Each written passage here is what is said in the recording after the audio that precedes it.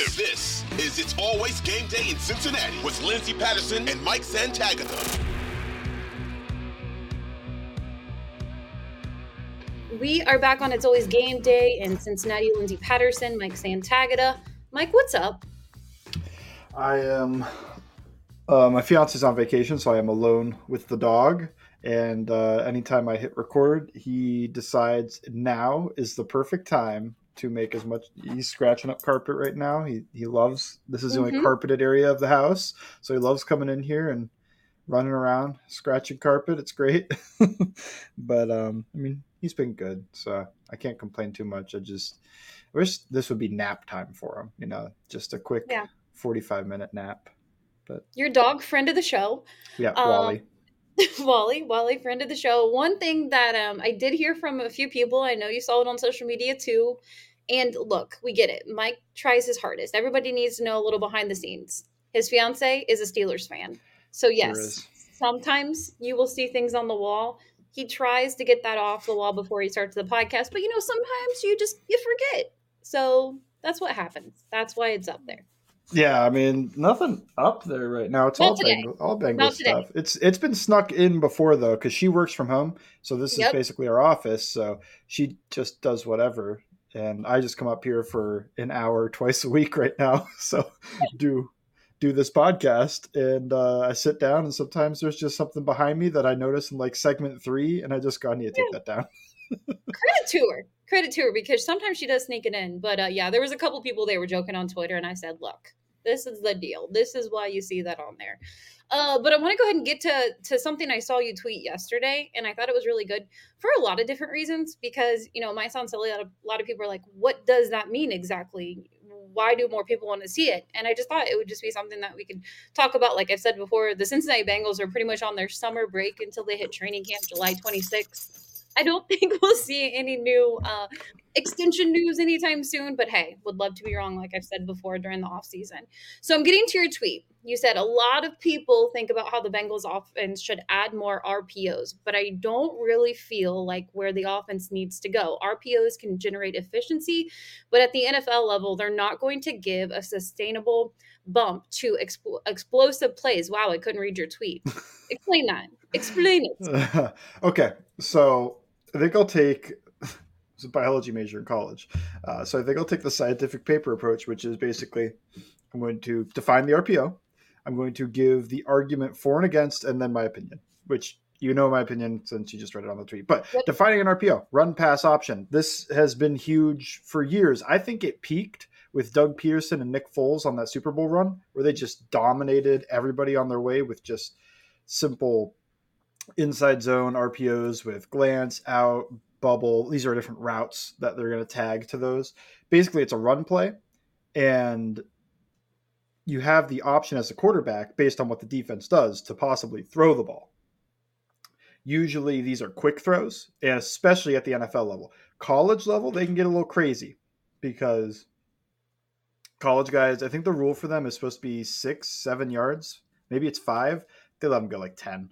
In the NFL level, the rule is like 2 to 3 yards. And they let them go like 5, but you can't run stuff and have the offensive line getting upfield quickly. So those are your basic RPO definition. There are teams at the NFL level that use them all the time. The Dolphins are one. The Eagles are another. A lot of times they're teams with a running quarterback. I know the Dolphins don't fit that. Eagles do. The Ravens sometimes do, but when they do it, they actually don't. Different offensive coordinator now, but when they did it under what's his name, they didn't really use Lamar's legs as much as I thought they should have. Bill O'Brien did some when he was in Houston, but Doug Peterson does a ton. It's all out there. Now, the argument for the RPOs are that you're an 11 personnel team and you're a spread team. So you're not going to get enough blockers to get up to the safety. So this is a way to maybe conflict the safety so that they can't come screaming down on the run. I'd argue they already don't do that because I'm already breaking my thing, but I'd argue they already don't do that because the safeties aren't going to come flying down on the run against the Bengals when they've got the 3 best wide receivers in the league. But That's kind of the argument for them. And it's also just, it's the sexy buzzword. It's the RPOs sound new. They sound exciting. They sound also like, oh yeah, that's innovative, even though it's been around for like more than 10 years. Hugh Jackson was running them in Cincinnati as well, by the way. Ooh, I mean, he was good in Cincinnati. he was good in Cincinnati. What am I thinking? He was good. Yeah. Still. Probably tried to run him in Cleveland too. I didn't really pay attention. But this has been around a long time. Like this, it seems like something hits and then it takes probably like 5 years for the public, the announcers, and everybody to kind of catch on to like, oh, that's exactly what's happening. I don't know what it is. It's just a lag time in between when it starts and when everybody catches on. So that's RPOs. That's the argument for them. The argument against them, which this is my opinion, so this is going to go into it. I don't think you remove them entirely. I don't think you never run an RPO. I think they do a good job of generating efficiency. And that comes from putting that guy in conflict. Now that safety is making that tackle at 7 yards, or he's trying to stay over top of like a slant type route called a glance. It's a little bit deeper, but essentially a slant route.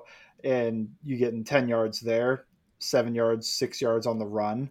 My argument against is it puts more of a constraint on the offensive line. And I know I'm offensive line brained. I played left guard in high school. It's what I really like to watch and study. So that's what my mind goes to, where it makes it a little bit easier on them if it's thrown, but on run plays, they don't run block better because now you have to try to time up like, okay, I can't get downfield. I can't get downfield. I can't get downfield. Now I can go. And adding that extra weight and something on the offensive line's plate, it just makes it a little bit difficult. And if I'm going to add something on somebody's plate for the Cincinnati Bengals, it's not the offensive line. It's going to be on the quarterback and wide receivers. Like they can handle that. Not so much the offensive line. I want them to be able to block well. But I don't care that much if they can time things up for an RPO like that.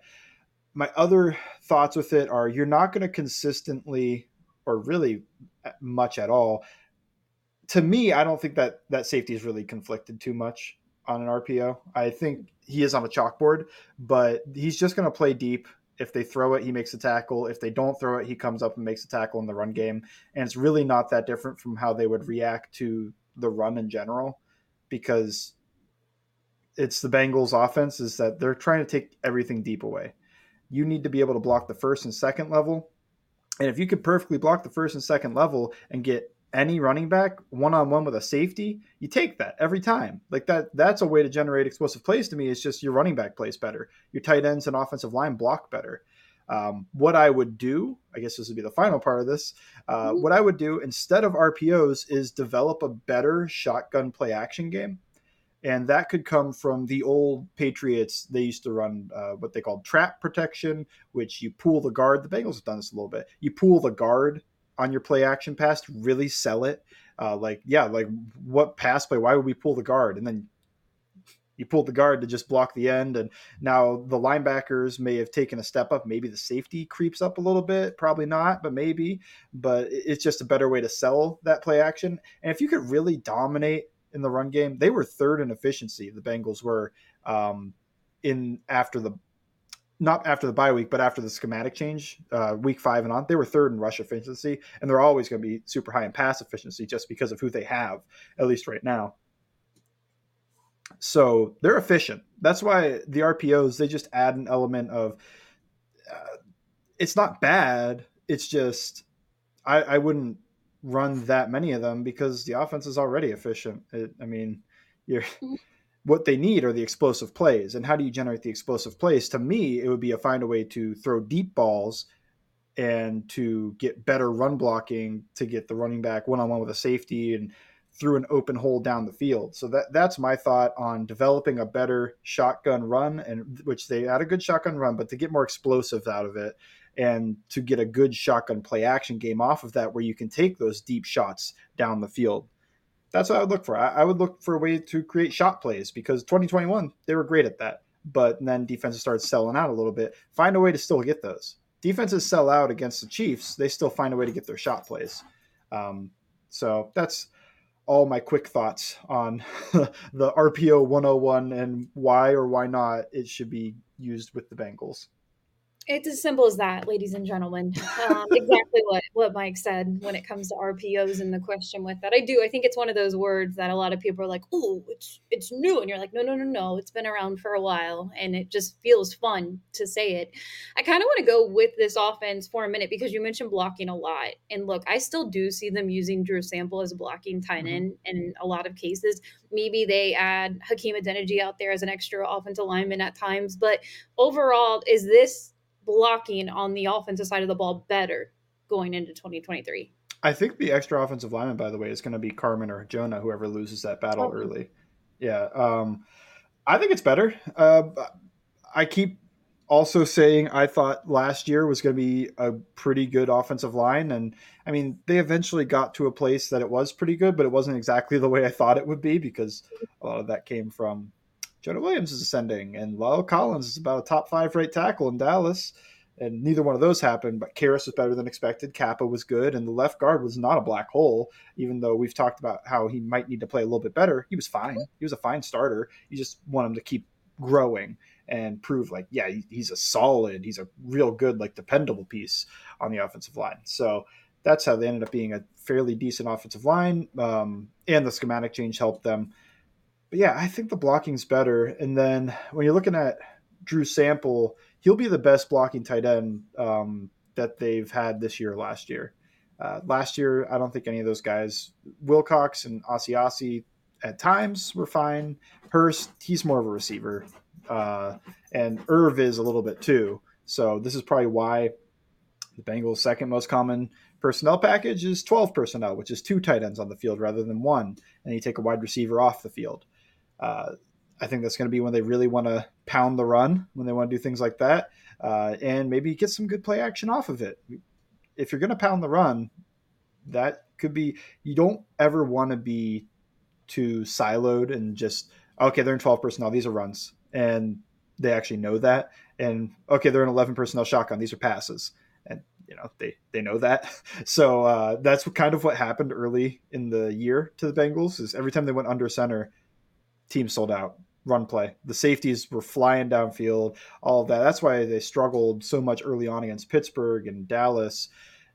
But then they kind of, week 3, they still weren't there. But week 4, it started to change. And then week 5 was the big change against Baltimore. They didn't actually dominate that game or anything, but they showed what the offense was going to be going forward. And then the offense was super efficient after that. And it was because they were less predictable. So if they could stay unpredictable, continue to use 12 personnel, and the offensive line is as good as we think it could be, or at least close to it, then I think this is much better blocking. And that is, I think, how they will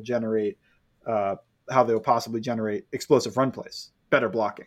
That's something that they could have used last year. You mentioned the Ravens game, and yeah, they didn't win the game, but it does feel like maybe if they would have started that a week earlier, that outcome in that Ravens game could have looked different on the offensive side of the ball. I know we don't have a whole lot of time here before we get to the mailbag segment, but kind of with this offense, we've talked about it this offseason that Zach Taylor is getting better as a play caller. Mm-hmm. I know it's really easy to say he has Joe Burrow and he has all these wide receivers, so that's going to make it easier on Zach Taylor. Of course it would. But what do you think you're going to see from Zach Taylor in year 5 as an offensive coordinator, offensive side of the ball? Offensive coordinator, I know Brian Callahan's there, but the offensive play caller. I think they're going to find a way to get those explosive plays back. I think that is clearly the thing they're missing. I think they knew that's what they were missing. And I think it's a lot of pressure on a 5th-round running back, but I think that's why you draft Chase Brown, because to me, he can be possibly early Tony Pollard, where Tony Pollard early on wasn't exactly the Tony Pollard now, where Tony Pollard now is like a good running back. He wasn't like a great running back, but he was just super athlete. I think Chase Brown was a good running back at Illinois. I think he's technically a good running back. Like, he's technically sound. He does a lot of stuff right. So I think he could just be that element, that guy you drop in there, and it's just, explosive play waiting to happen. He might get 0 yards, but he might bust one off for 50. And I think that's why they add him and they let P. Ryan go. Sadly, P. Ryan was very useful, but he's efficient, but he's not explosive.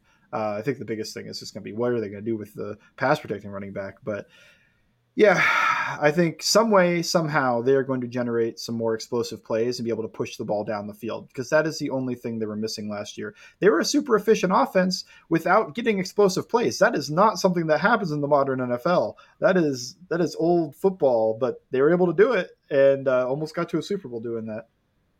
Yeah, yeah, I was a little bummed when P Ryan didn't come back, and it felt like more of a P Ryan decision on the opportunity that he had with Denver. But we'll see what it looks like with Chase Brown, and I'm really excited to see Zach Taylor. And it's crazy to think year 5. I always connect him to Joe Burrow and think of 4 years, but he had his rookie year in 2019 with this team, and I feel like that was still helpful for him as a head coach and a play caller. So can't wait to see that and what the offense starts to look like in year 4 for Joe Burrow too. Next, we're going to have your mailbag questions. You know, you people, you could send them a little earlier when we send out the question on Twitter at LNDS Patterson, Bengals_Sands. We really appreciate you every week sending them. We look forward to double mailbag during the off season. So we'll get to those next on It's Always Game Day in Cincinnati.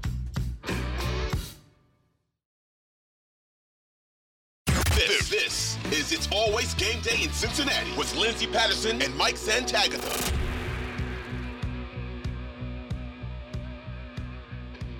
We are back on It's Always Game Day in Cincinnati. We have your mailbag questions. Appreciate you sending them. Let's go ahead and get to it. The first one isn't football related, but it was the first one I saw on my screen. And Santori Miles says, "Why is Burger King the worst fast food burger?" I don't know. I mean, I'm not a McDonald's person. That's gonna get a lot of hate. I'm not a McDonald's person. I mean, I'm not a big Burger King person either. Like, I don't know. More if I do a fast food burger, it's usually Wendy's. If I pick one of those like big chains, although, come on, I'm a grown adult. I'm going to spend the extra. What is now like $10 for Five Guys? It is expensive. It is expensive to get Five Guys is so expensive anymore too. That's what if I get a fast food burger, I want to go get Five Guys because that's really good. I haven't had like Whataburger and In-N-Out and some of those regionally specific ones, but that is off the top of my head. I mean, I just don't care. I mean, go to Burger King and they usually have like slushies that are cheap. Yeah, no, it's fine. But I would say you mentioned In-N-Out. You mentioned In-N-Out, and I know how people feel about it. It's like, oh, In-N-Out, you have to go. The reason I like In-N-Out is because it's so cheap.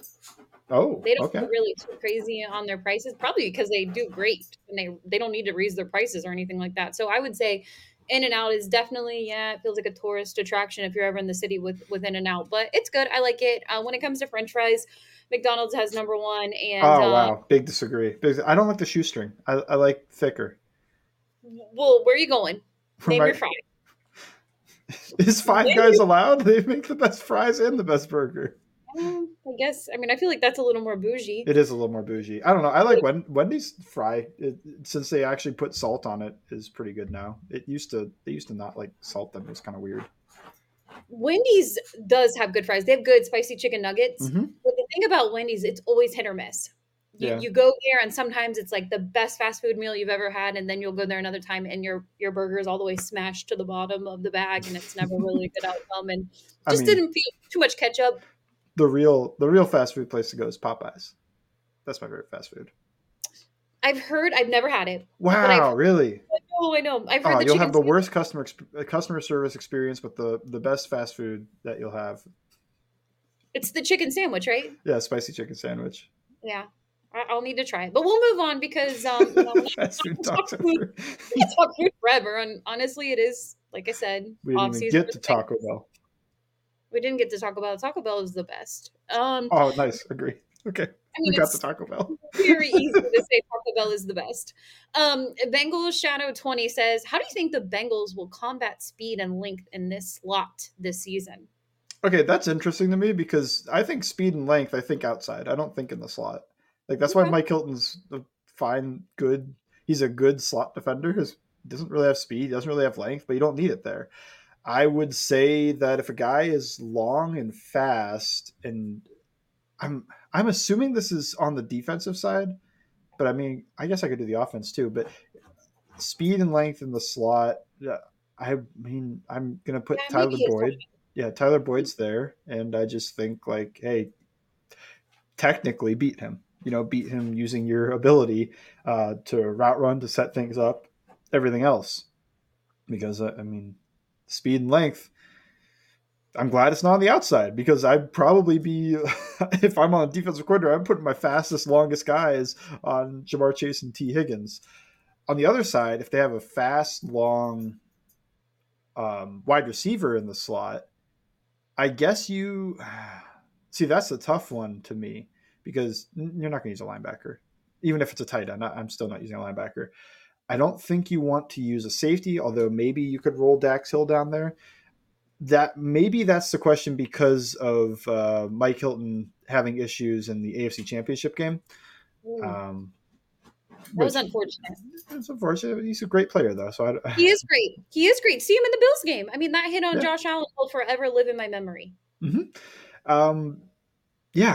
On that side of the ball, I think you could dabble in. I just said I probably wouldn't, but I might dabble in some Dax Hill stuff.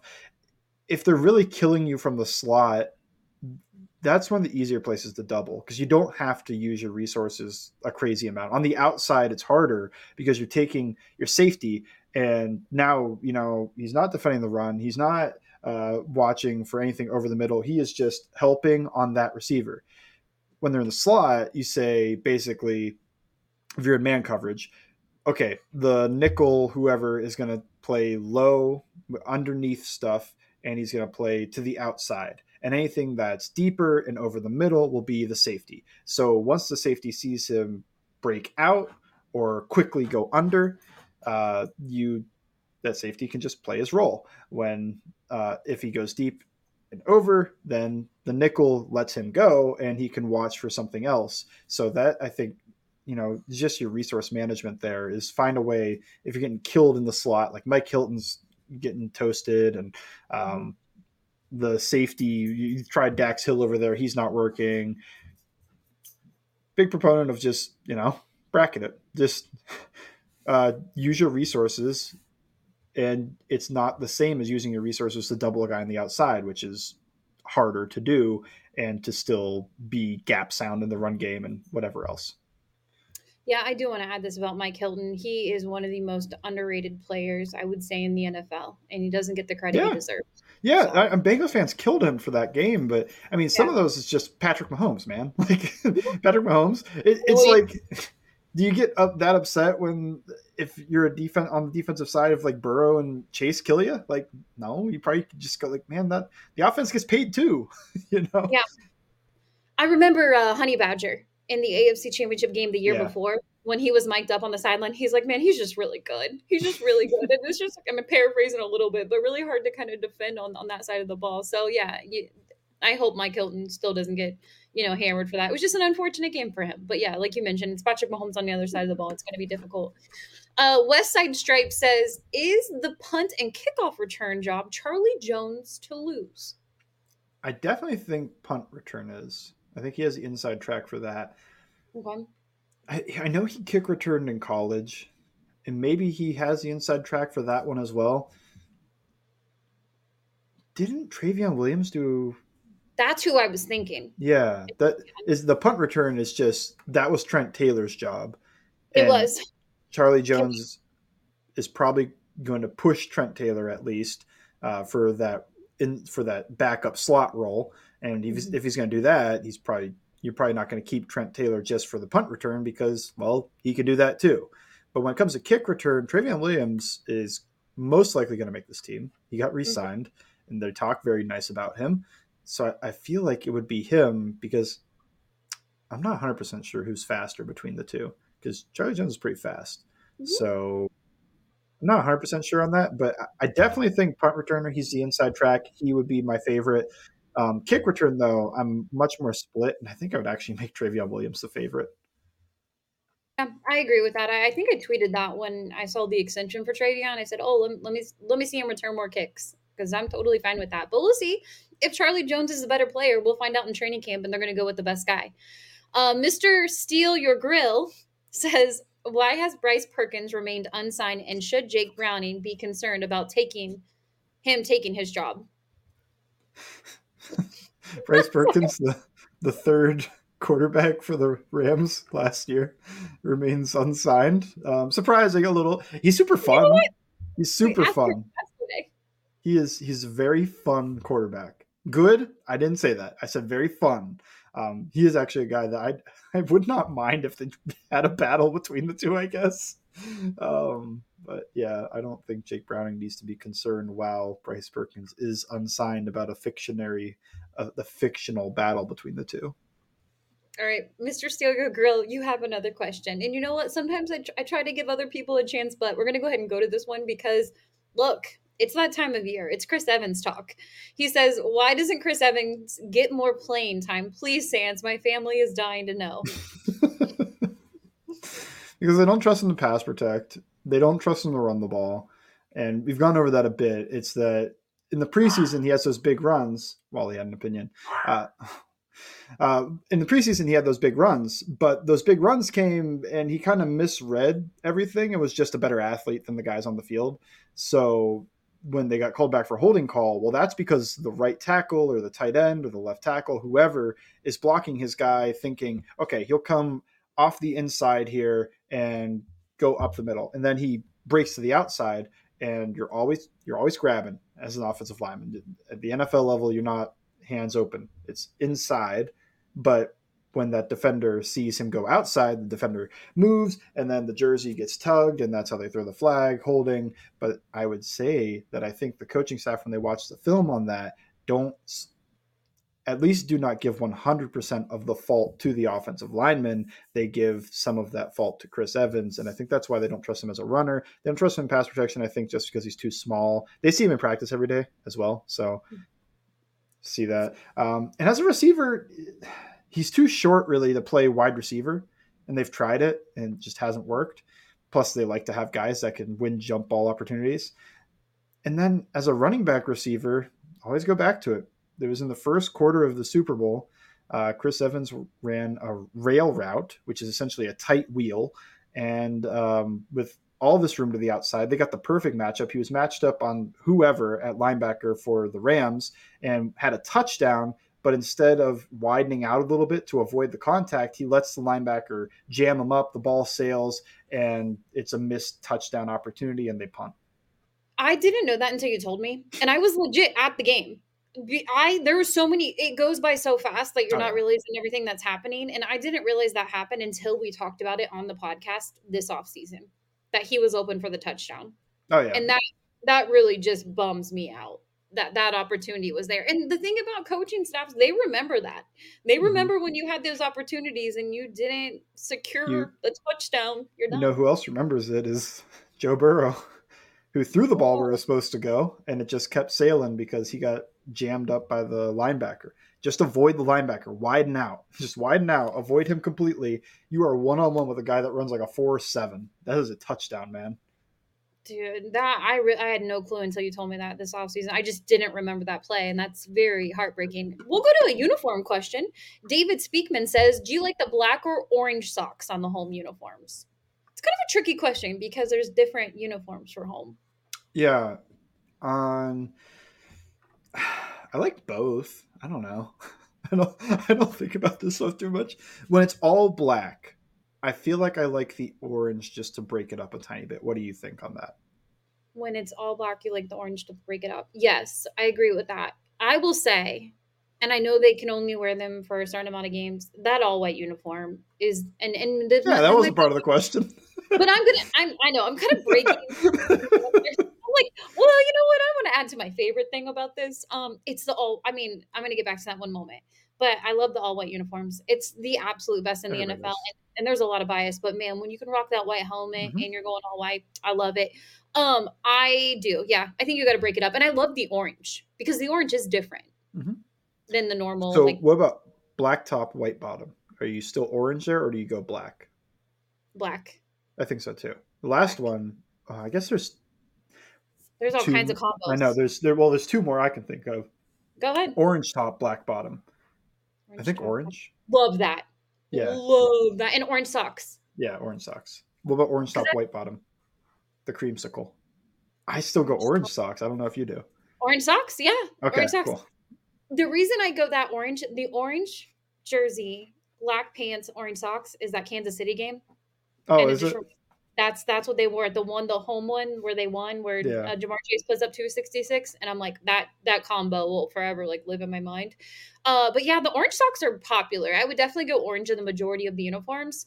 I'm not actually huge on the black uniform top and white bottoms. Yeah, it's probably my least favorite because when I first heard about orange top, white bottom, that was my least favorite in my mind. And then I looked at it and I was like, that kind of looks like a creamsicle. I like this. I mean, I can tell the difference. It's absolutely wild. The year they went to the Super Bowl, they had the uniform changed and the Ring of Hmm. Honor for all of those changes to happen for them. And it's still one of my favorite. There's such a difference in that uniform now versus what it used to be. I absolutely love it. It's really fun that they embrace it. There's one thing I hope they do this year, and I feel like the fans would really like it, is the leaping tiger on the field just Oh for my one God. game. Yeah. One game. One All game. games. All games. But yeah, one game. I'm just gonna try not to push it. And just one time, maybe I just right there in the middle of the field, primetime game, Bills Bengals, Oh, that's the one I'm going to. At least one. leaping tiger, That'd be awesome. I was there for whiteout game last year. So that was pretty cool to see dude. the field whited out. That felt like a college football game. My friend's my best friend from high school is a Dolphins fan. That's he went with me, and he wore his white Dolphins jersey because he expected the Dolphins to wear white on the Yeah, away, and I was like, "Hey, he joined in." yeah. Man, what a yeah! I love Paycor. Those games are awesome. Everything except for that Steelers game went really well Didn't go to there, it. unfortunately. All right. Well, we'll get to more of your questions. I loved the uniform talk. We can continue that during the off season because look, this is where we're at right now. Not a whole lot going on for the Cincinnati Bengals, but we'll have more next on It's Always Game Day in Cincinnati.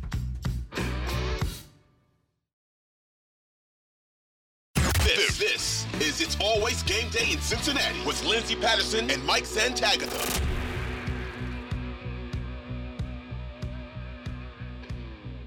We are back on It's Always Game Day in Cincinnati. Double header mailbag. Thank you again for sending your questions. You can follow at LNDS Patterson, Bengals_Sands, and we'll go ahead and get to it right now.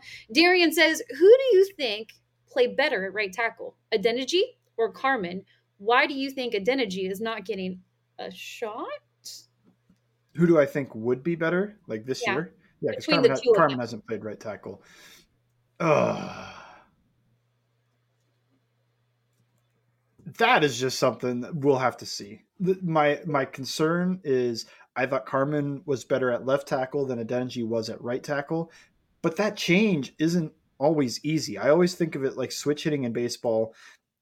Better chance that the guy can do it than switch hitting, but switch hitting in baseball where some guys can just do it. They could just flip everything, different hand on top, different leg in the front, step in different, everything like that, and they're fine. They're still hitting, they're still able to do that. Maybe they have a preference, but they can easy just like that. And some guys just don't. They just can't move over. And the flip doesn't make sense to them, and they've practiced their whole life going the other way. It changes which leg are you driving off of, which leg are you kicking with, and your hands are different. Everything's different, especially in the pass game. So I just like to see it first before I try to give a definitive answer there. I will say I think this coaching staff and Pollock like Adeniji more than this fan base does. I would not be Yeah, surprised if he makes the team.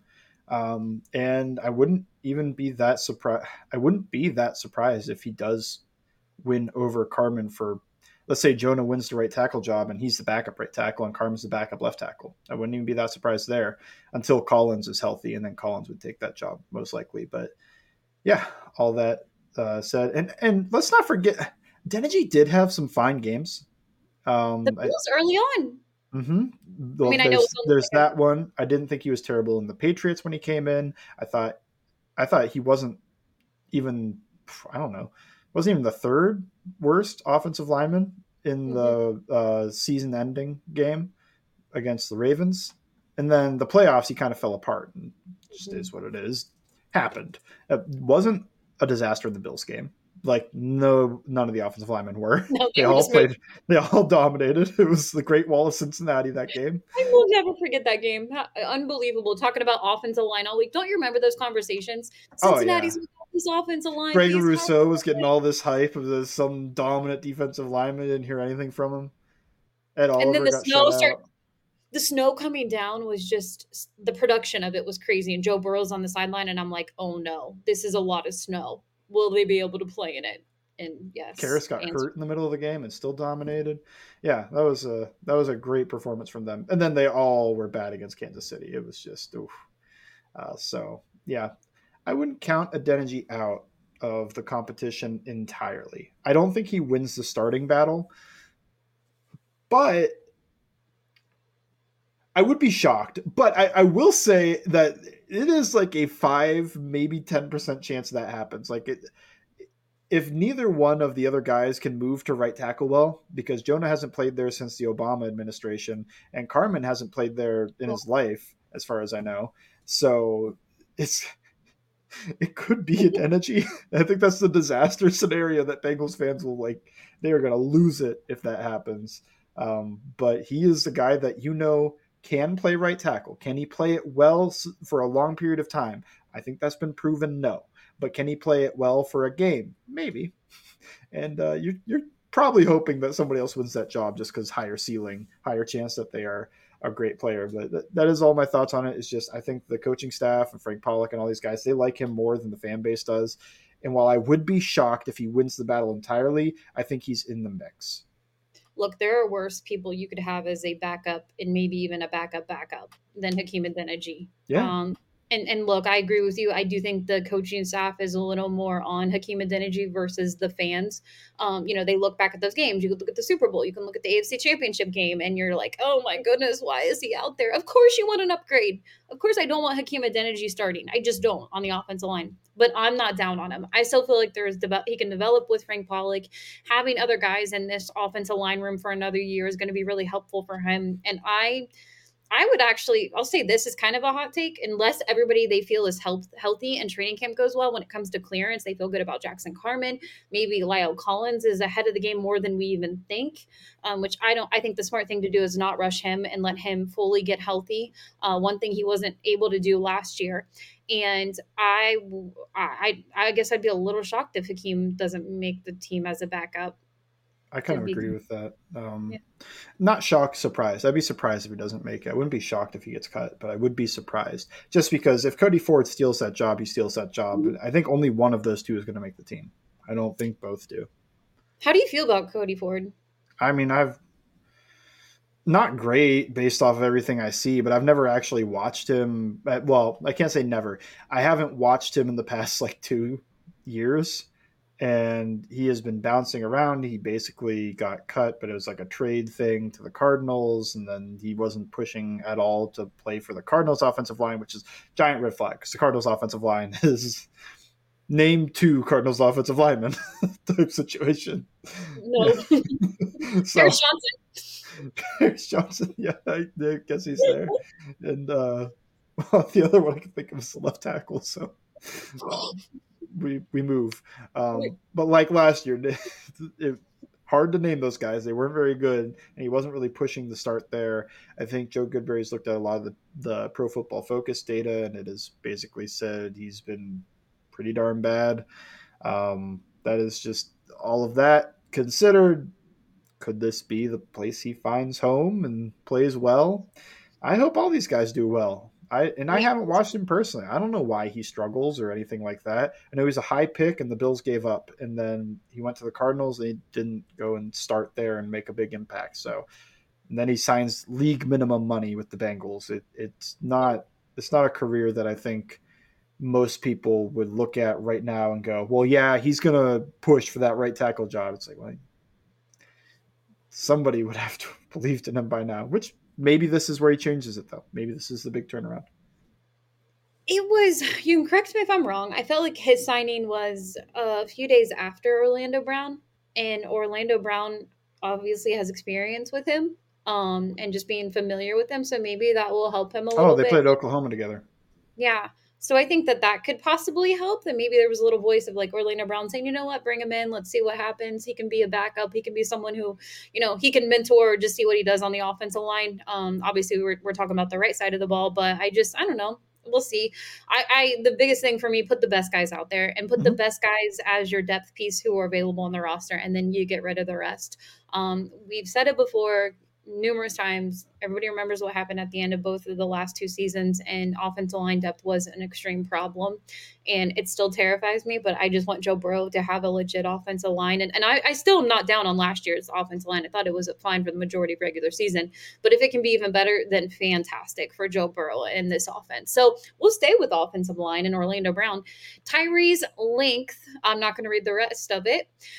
Is Orlando Brown going to be either A, bad, B, the worst tackle in the division, C, the worst tackle in the league, D, good enough to block for 1.5 seconds every play? Well, that sounded really negative. Yeah, I don't think that was a nice question. I don't either. I don't think he's the worst tackle in the league. I don't think he's the worst tackle on the team. I don't think he's the worst tackle in the AFC North because he's not the worst tackle on the team. And I think he's better than both the guys the Browns are putting out there and the guys the Steelers are putting out there. So I think he's also better than the Ravens' right tackle. I do think the Ravens' left tackle, Ronnie Stanley, he might be better. But yeah, that was not a very glowing Orlando Brown. He's a Raiders fan. I don't know the connection to Orlando Brown. Why he's upset about Orlando. Chiefs. Maybe he doesn't like him from the Chiefs days. Maybe that's it. You would think he'd be all for the Cincinnati Bengals, but no, because I mean, I will say, I guess D, right? Because he can block for 1.5 seconds. That doesn't mean he stops at 1.5, 2.5, 3. That's what you're asking for. Where that guy came from on Twitter. Sorry, I normally like to get to some other questions, but it was the next one that I saw when I was scrolling down. So I apologize in advance, Bengals fans. Brandon says, would you rather move on from Higgins after the season and get a return while you still can, or let his deal run out and either extend or franchise tag him, but risk getting only a comp pick in return? Allocating $100 million to 3 players will be challenging if they do extend him. Yeah, whatever. Extend him. Blue chip player. Yeah. 100%. I'm not worried about it. Me either. Teams have done this since forever. Peyton Manning, Reggie Wayne, Marvin Harrison, Torrey Holt, Isaac Bruce, Kurt Warner, Larry Fitzgerald, Anquan Bolden. Well, Kurt Warner? Whoever they had at quarterback. I guess that one, they didn't have the quarterback to worry about so much. But I mean, teams have done this forever. Why aren't teams asking us about Tyreek Hill and Jalen Waddle all the time? Because you could do the Eagles. Yeah, Devontae Smith, A.J. Brown, Jalen Hurts. It's like... you don't hear it. Yeah, it feels like it's just... I mean, this could just be me, you know? Where am I? I am in Bengals circle. Yeah, same. But I never see teams question the Eagles or the Dolphins or any other great wide receiver group that is going to cost a ton of money and asking like, well, they can't afford that. And like we all live under the same cap. And to me, the Bengals sold the naming rights to absolutely everything just for this scenario. They want to be able to pay all these guys. So I would reject both those and just extend them. 100 mil to those 3 guys, sure, whatever. I don't care. Like that's gonna be what makes the team the best. I would say T. Higgins 3-year deal around $24 million a year. 3-year extension, basically a 4-year deal, I guess, is what my mind is. So it'd be a 4-year deal because you'd be counting the season. Mm-hmm. But I would say 25 or 24 million. 24 would be what I'd really like to do. But if you have to go to 25, go to 25 million. What's another million? I'm also not going to lose him over $1 million. If he's asking for 30, then I guess you could go into these scenarios. But I don't think he is because I don't think. No. And I also don't think teams are. I think Jamar will have that. If Jamar, Jamar's going to push for 30 plus. He and that's why Justin Jefferson is like, look, I'll wait if you want me to. And then go into next year and he will be the highest paid wide receiver. But then Jamar could just go right back at him and say, look what I did. Especially if Jamar continues to play like Jamar Chase, which I have no doubt that he will, that he won't be the Jamar Chase. And everything coming from the Bengals camp on this matter seems to be more towards extending him rather than that they can't figure this out. And what Burrow keeps saying and trying to push for is to extend T. Higgins rather than let him go. But if it's me also, if I do take into account, let's say T. Higgins wants $30 million a year and you can't pay it because it's $5 million more than what you want to pay rather than just $1 million. Okay. I would rather lose him for nothing basically and franchise tag him and franchise tag him again. I would franchise tag him twice.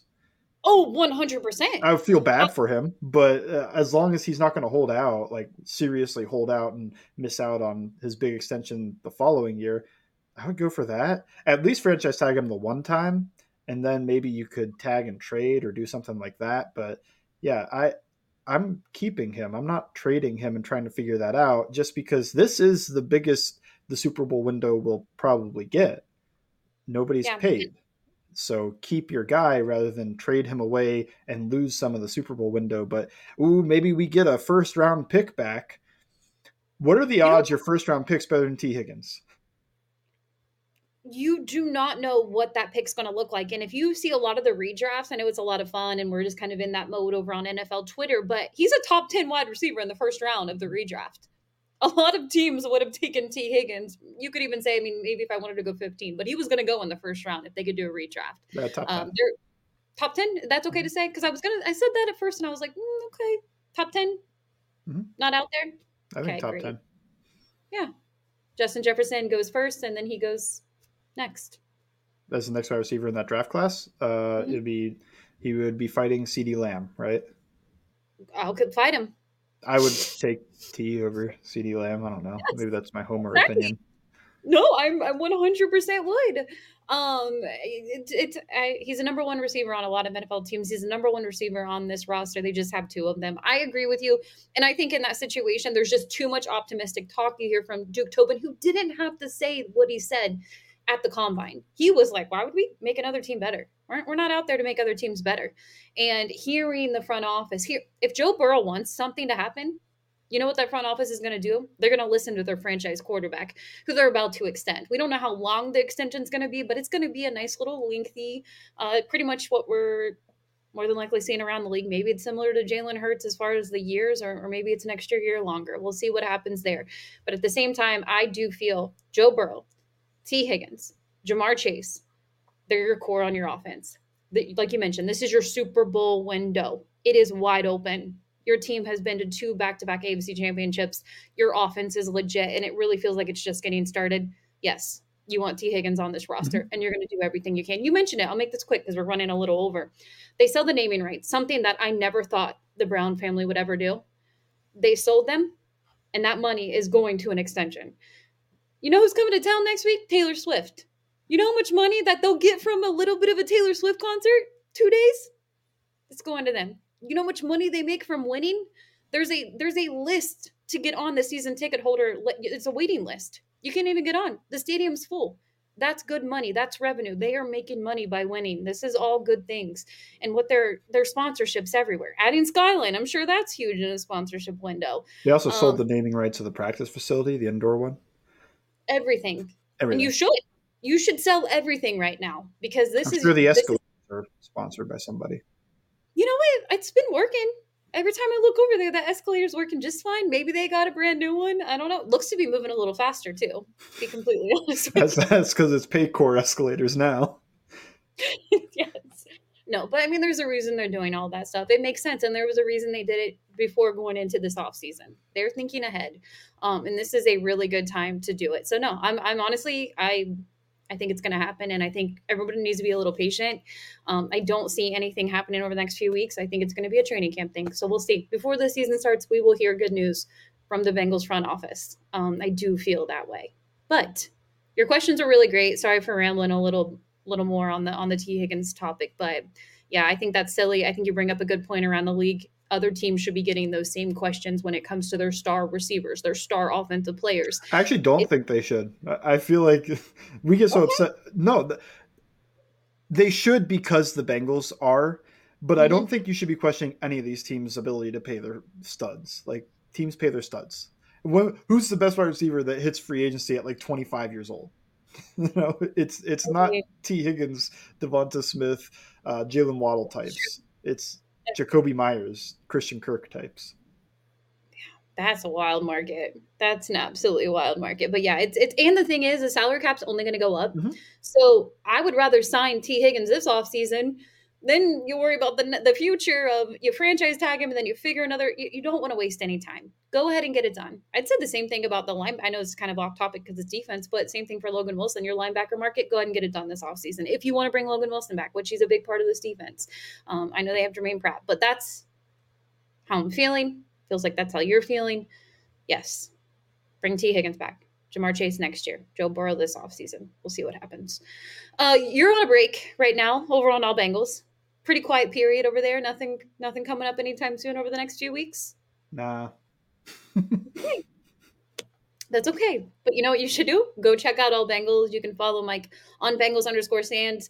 Brent Nolman, he's actually one of my favorites over on the NFL film breakdown world outside of Bengals fans.